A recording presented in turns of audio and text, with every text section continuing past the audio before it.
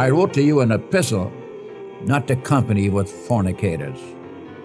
Yet not altogether with the fornicators of this world, or with the covetous, or the extortioners, or the idolaters, for then must we needs go out of the world.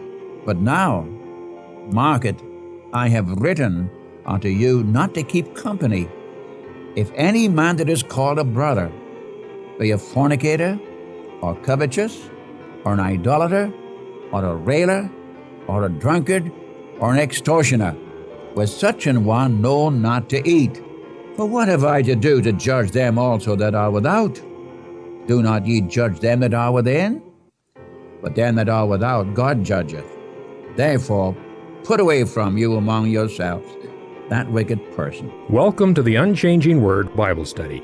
Our teacher is Dr. John G. Mitchell. "I'm after your hearts, not your heads," is a refrain often heard by college students in Dr. Mitchell's Bible classes. In his own words, his goal was to help you fall in love with the Savior, and his teachings always tended to fill your mind with the Lord Jesus Christ. In his day, there were no tape recorders, so he and his organist had to be at the station 5 evenings a week. He was heard live every weekday on radio stations in the Northwest. The name of our study, The Unchanging Word, highlights the fact that God's Word has not changed. What God reveals in His written Word was true in the past, is still true today, and will be true tomorrow. The truth in God's Word was, is, and always will be true. God never changes. Jesus Christ is the same yesterday, today, and forever. Life begins at Calvary, there my Savior died. He took my place and by His grace came with me to abide. All I need for living is mine by just believing. Life begins at Calvary, life that never ends. In John 17, Jesus prayed to the Father, saying, "I pray not that you should take them out of the world, but that you should keep them from the evil. They are not of the world, even as I am not of the world. Sanctify them in the truth. Thy word is truth." In our study today, the Apostle Paul needed to correct a misunderstanding concerning relationships inside and outside the church. When it comes to the church needed to deal with the moral problem within, while God deals with those outside the church. Dr. Mitchell begins with 1 Corinthians chapter 5, verse 9. Good day, friends, and we're so happy to again have the privilege of just talking to you about the things of God. We're studying together the first epistle of Paul to the Corinthian church. And in the first 4 chapters, we've had a contrast between the wisdom of God and the wisdom of men. I do not want to go back over it except to point out what Paul is doing. Here is a church, this Corinthian church, which was following the philosophies of men, the teachings of men. Instead of them coming out from the world and living for God, the world had gotten into the Corinthian church, and they were boasting about what they knew and what they didn't know. And so he declares that the foolishness of God is greater than the wisdom of men. And he gives himself and Apollos and Peter as illustrations that it doesn't make a difference whether it's Paul or Peter or Apollos. They were just servants under one master, and God had given them different gifts, just like today. The trouble is we want the other man's gift, or we become jealous of what some other one's doing, when God has made us different to anybody else. The moment you and I put our trust in the Savior, we became a member of the body of Christ. We were joined to the Savior. And you remember that our Lord is all that we need. In the second chapter, we found that things of God are not known through the avenue of the eye or the ear or the reason or the mind. Spiritual things must be spiritually discerned. Spiritual realities are made known to us by the Spirit of God, and He is the one who searches the deep things of God. And if you love the Savior, the Spirit of God is here to do just that thing, to reveal to your heart and mind the things of an omnipotent, eternal God. What a marvelous thing. And then in chapter 4, he declares that they were stewards of the mysteries of God, to reveal to the world things that man can't know by research. And Paul said that which is desired or wanted of a steward is faithfulness. Faithfulness to the job God gives us to do, whatever that job may be. It may be I'm talking to some Christians who become discouraged because they don't do or can't do what somebody else does. Remember, each one of us are individually responsible to our Master, the Lord Jesus Christ. And wherever He has put you, whatever gift He's given to you, it's to be used for His glory. We are responsible to our Master, not to anybody else. And then He gives Himself and Apollos as illustrations of how to walk before God in a world that's immoral and corrupt. In fact, he could say in chapter 4 that the apostles were chosen to be on the stage, to be a spectacle to angels, to the world, to men.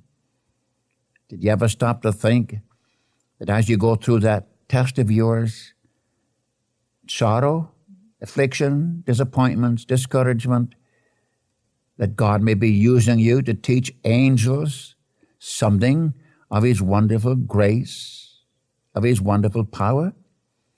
Do you mean to tell me, sir, that angels who are excel in strength can learn from little old me? Yes.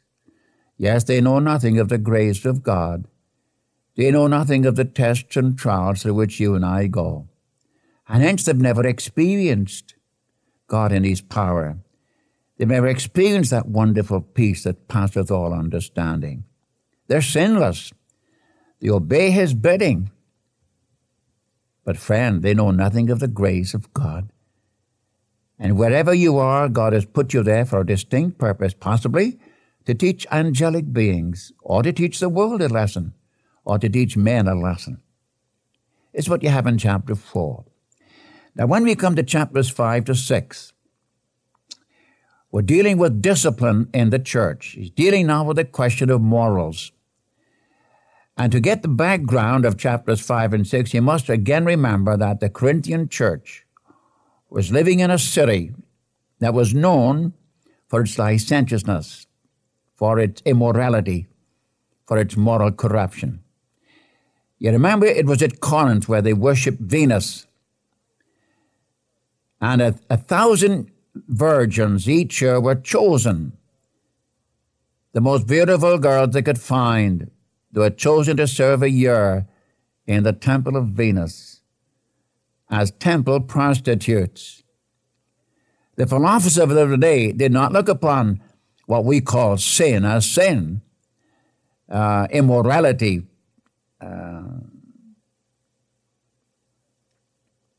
carnal defilements. These were nothing to them. It wasn't sin. They were made that way. Just like we have today, we have a permissive society where adultery and fornication is not even frowned upon anymore. And this had slipped over into the church. And so having come out of that sort of a life and transformed by the power of God, instead of being occupied with the Savior who would redeem them and cleanse them, were puffed up with their knowledge, with their philosophies, and with their permissiveness. So when we come to chapter 5, we have where immorality is rebuked. We took this up in our last lesson, but I'm refreshing your memory on this because it's so vital today. We are living in a world, but we don't belong to the world. And the sad thing is, just as the sins of Corinth had washed over into the church at that time, likewise the sins of our present society have been washed over into the professing church of Christ until sometimes you wonder if so many people are saved. At least they're babes in Christ. They're fighting among themselves. Sin is no longer sin. They shout about their liberty in Christ, and yet they have no place in their lives for Christ. I say this very frankly. I say it with a heavy heart. As a pastor here for a great many years, dealt with many, many families. I want to tell you, friend, sin is a terrible, terrible thing. Don't play with sin like the Corinthian church did. And they were puffed up. And here was a man who had sexual relations, possibly with his stepmother, such as even the Corinthians wouldn't do. And Paul condemns it without reservation. And yet the purpose of discipline is restoration of the man who sins. And the purpose of discipline is for the cleansing of the local church so the Spirit of God can move in our churches for the salvation of souls and the building up of His people. And when you come to that 5th verse, the terrible judgment that Paul, with the Spirit of God and the Lord Jesus Christ, my what a company to be in, pronounced judgment upon this fellow, not that he might be destroyed, but that he might be restored to fellowship. And when we come to the 2nd book of Corinthians, we find where this man was really restored back to fellowship. But he also is concerned about the assembly.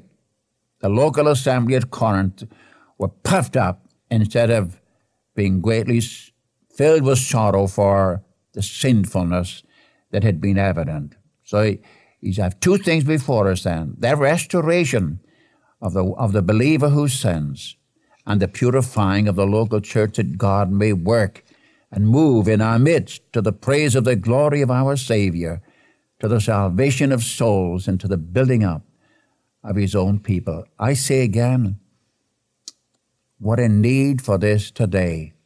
It just seems in our present 20th century church, discipline has gone out of the window. I say that very candidly. I feel it sadly. And then you have the reason for the exhortation, that we're joined to Christ who gave Himself for us, our Passover. We're to throw away that which is leavened. Leaven is always a sign of sin. But we are to have the unleavened bread of sincerity and truth. Which brings us to our present lesson. In verses 9 to 13, the call to separation. Let me read it to you. I wrote to you an epistle, not to company with fornicators, yet not altogether with the fornicators of this world, or with the covetous, or the extortioners, or the idolaters, for then must we needs go out of the world. But now, mark it, I have written unto you not to keep company, if any man that is called a brother be a fornicator, or covetous, or an idolater, or a railer, or a drunkard, or an extortioner. With such an one know not to eat. For what have I to do to judge them also that are without? Do not ye judge them that are within? But them that are without God judgeth. Therefore put away from you among yourselves that wicked person. Now here is a call to separate from evil. You notice what he says. I wrote in an epistle, not to company with fornicators, yet not altogether with the fornicators of this world. You see, you and I are living in a world that is not yet redeemed, a world that's full of sin, a world where the average person in the world, what you and I would call sin, they don't even call it anything. If they feel that way, I'm going to do what I'm going to do. I'm a free man. I'm going to do what I want to do. I feel like doing this, I'm going to do it. No one's going to stop me. And that's the attitude of the world, whatever the sin is. No thought of the other person. And one could spend a time just illustrate that from our present-day society, but I don't need to do that. Just to pick up any daily newspaper or magazine, you find it. In fact, sin is becoming so common today that they're glorifying the very thing that God hates. The tragedy is it's become evident among God's people. We can't live apart from the world, for these who are still in sin. You remember this was on the Lord's heart in John 17 when he prayed to his Father in his high priestly prayer, Father, they are in the world, but they're not of the world. I do not pray that you should take them out of the world, but that you should keep them from the evil one. Now, I think we all see that. But now mark in verse 11, but now I have written unto you not to keep company with a brother, a man who claims to be a Christian. And if he's living that sort of a life, a permissive life, we are not even to have any fellowship with him. We are not to live as the world lives. I am not to conduct my life. A Christian is not supposed to conduct his life according to the society in which he lives. We belong to the Savior. We belong to the world. And we ought to conduct our life according to the Word of God. That's why when you come to 119 Psalm, wherewithal shall a young man cleanse his way, but by taking heed according to thy word. Thy word have I hid in my heart, that I might not sin against thee. Or Ephesians chapter 5:26, that he might cleanse the church by the washing of water by the word, that he might present the church to himself, a holy church, having neither spot nor wrinkle nor any such thing. You see, friend, we are in the world, but we're not of the world. I'm not to judge the world. That's God's prerogative. But I certainly, as a believer in Christ, am to judge the believer, and he's to judge me in the assembly. We're going to see that in the next chapter, chapter 6. How easy it is for us to look down upon the world. You say, well, I don't belong to the world. Well, that's correct. We don't belong to the world. We don't belong to the evil one, the prince of this world. That's true. We've been delivered eternally from it. But you and I are still in the world. You can't get away from it, my friend. We're surrounded by sin. Am I to live in sin then? Of course not. I'm to walk before God. And if I find a Christian brother, if I belong to a Christian assembly, and a brother is living in adultery, fornication, drunkenness, I'm to have no fellowship with him. For what purpose? To discourage him? No. I must do it in love. I must let him know that he must walk before God. And I have to take that position for the purpose of his restoration to God. Listen, that's what you have here in this chapter. The great purpose is restoration to God. Now he says, what have I to do? To judge also them that are without. That's not my prerogative, says Paul, to judge the world. That's God's prerogative. Hebrews 9:27 says, it is appointed unto men once to die, and after that, judgment. But God is the judge. And according to John chapter 5, 3 times in that passage, our Savior has been given the responsibility, if I may put it that way, of judging the world. That God hath committed all judgment to the Son, because he is the Son of Man. But those who are within the church, verse 12 says, do you not judge them that are within? God will judge those who are without. Therefore, put away from yourselves that wicked person. I again come back to it. The whole purpose of the chastisement is the restoration of the fallen brother, so that the church can be usable in the hands of the Spirit of God to reach those who are already in the world.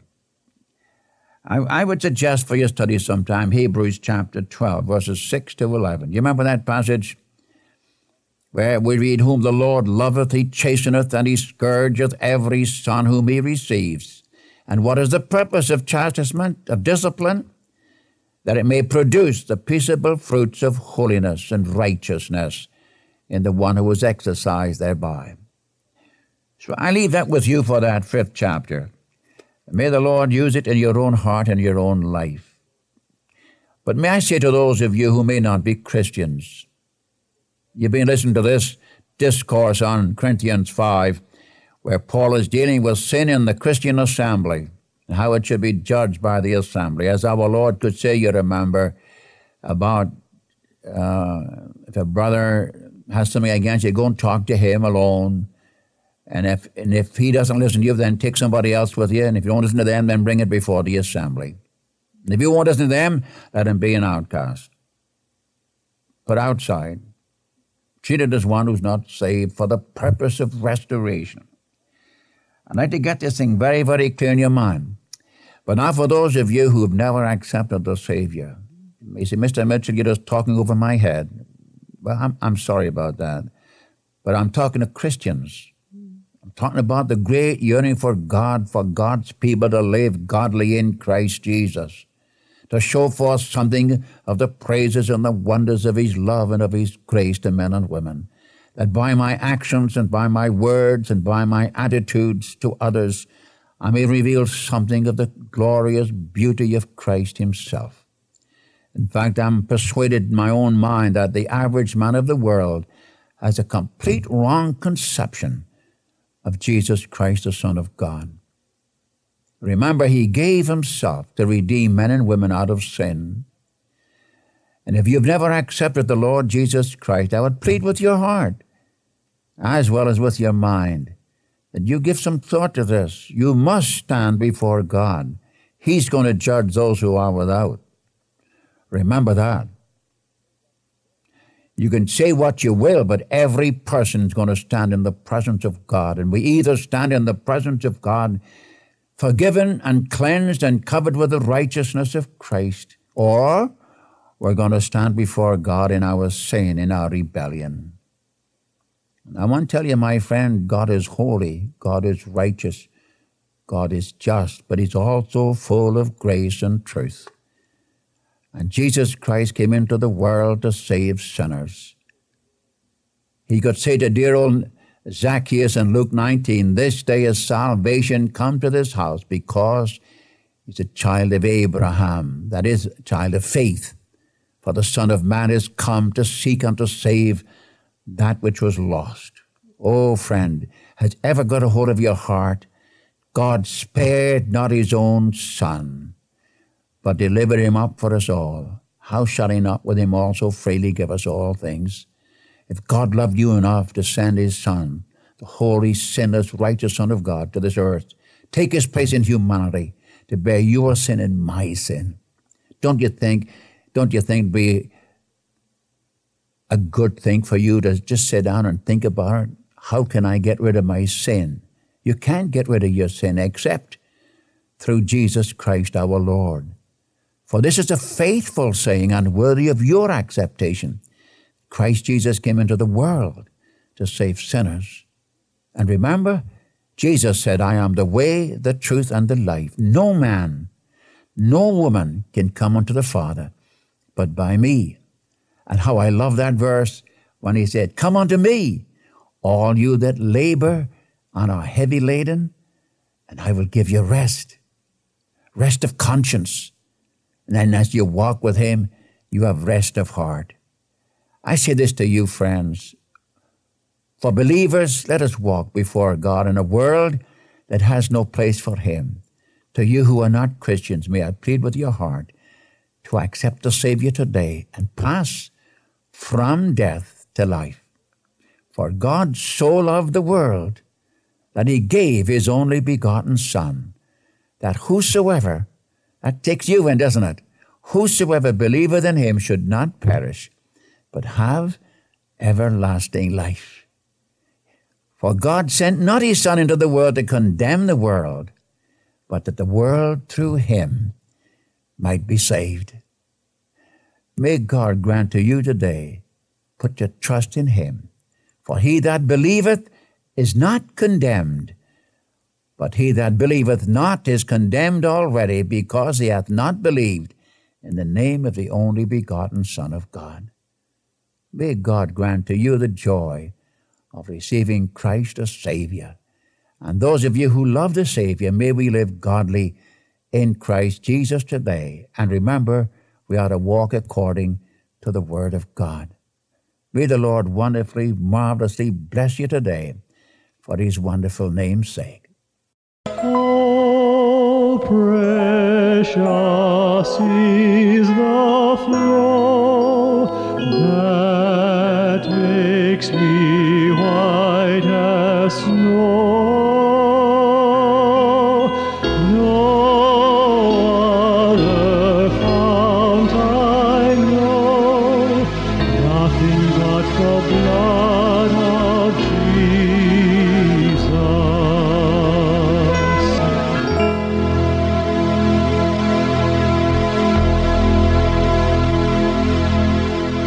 Thank you for listening to the Unchanging Word Bible Study today. And so until next time, this is the Unchanging Word Bible broadcast. Life begins at Calvary.